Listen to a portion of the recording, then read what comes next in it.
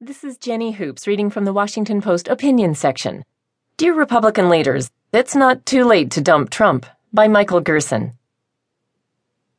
Every nation has sacred places where history has stopped and lingered, and visitors are hushed by the memories of redemptive sacrifice.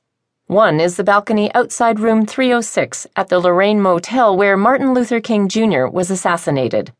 On this spot, a familiar voice was stilled, but also somehow magnified, becoming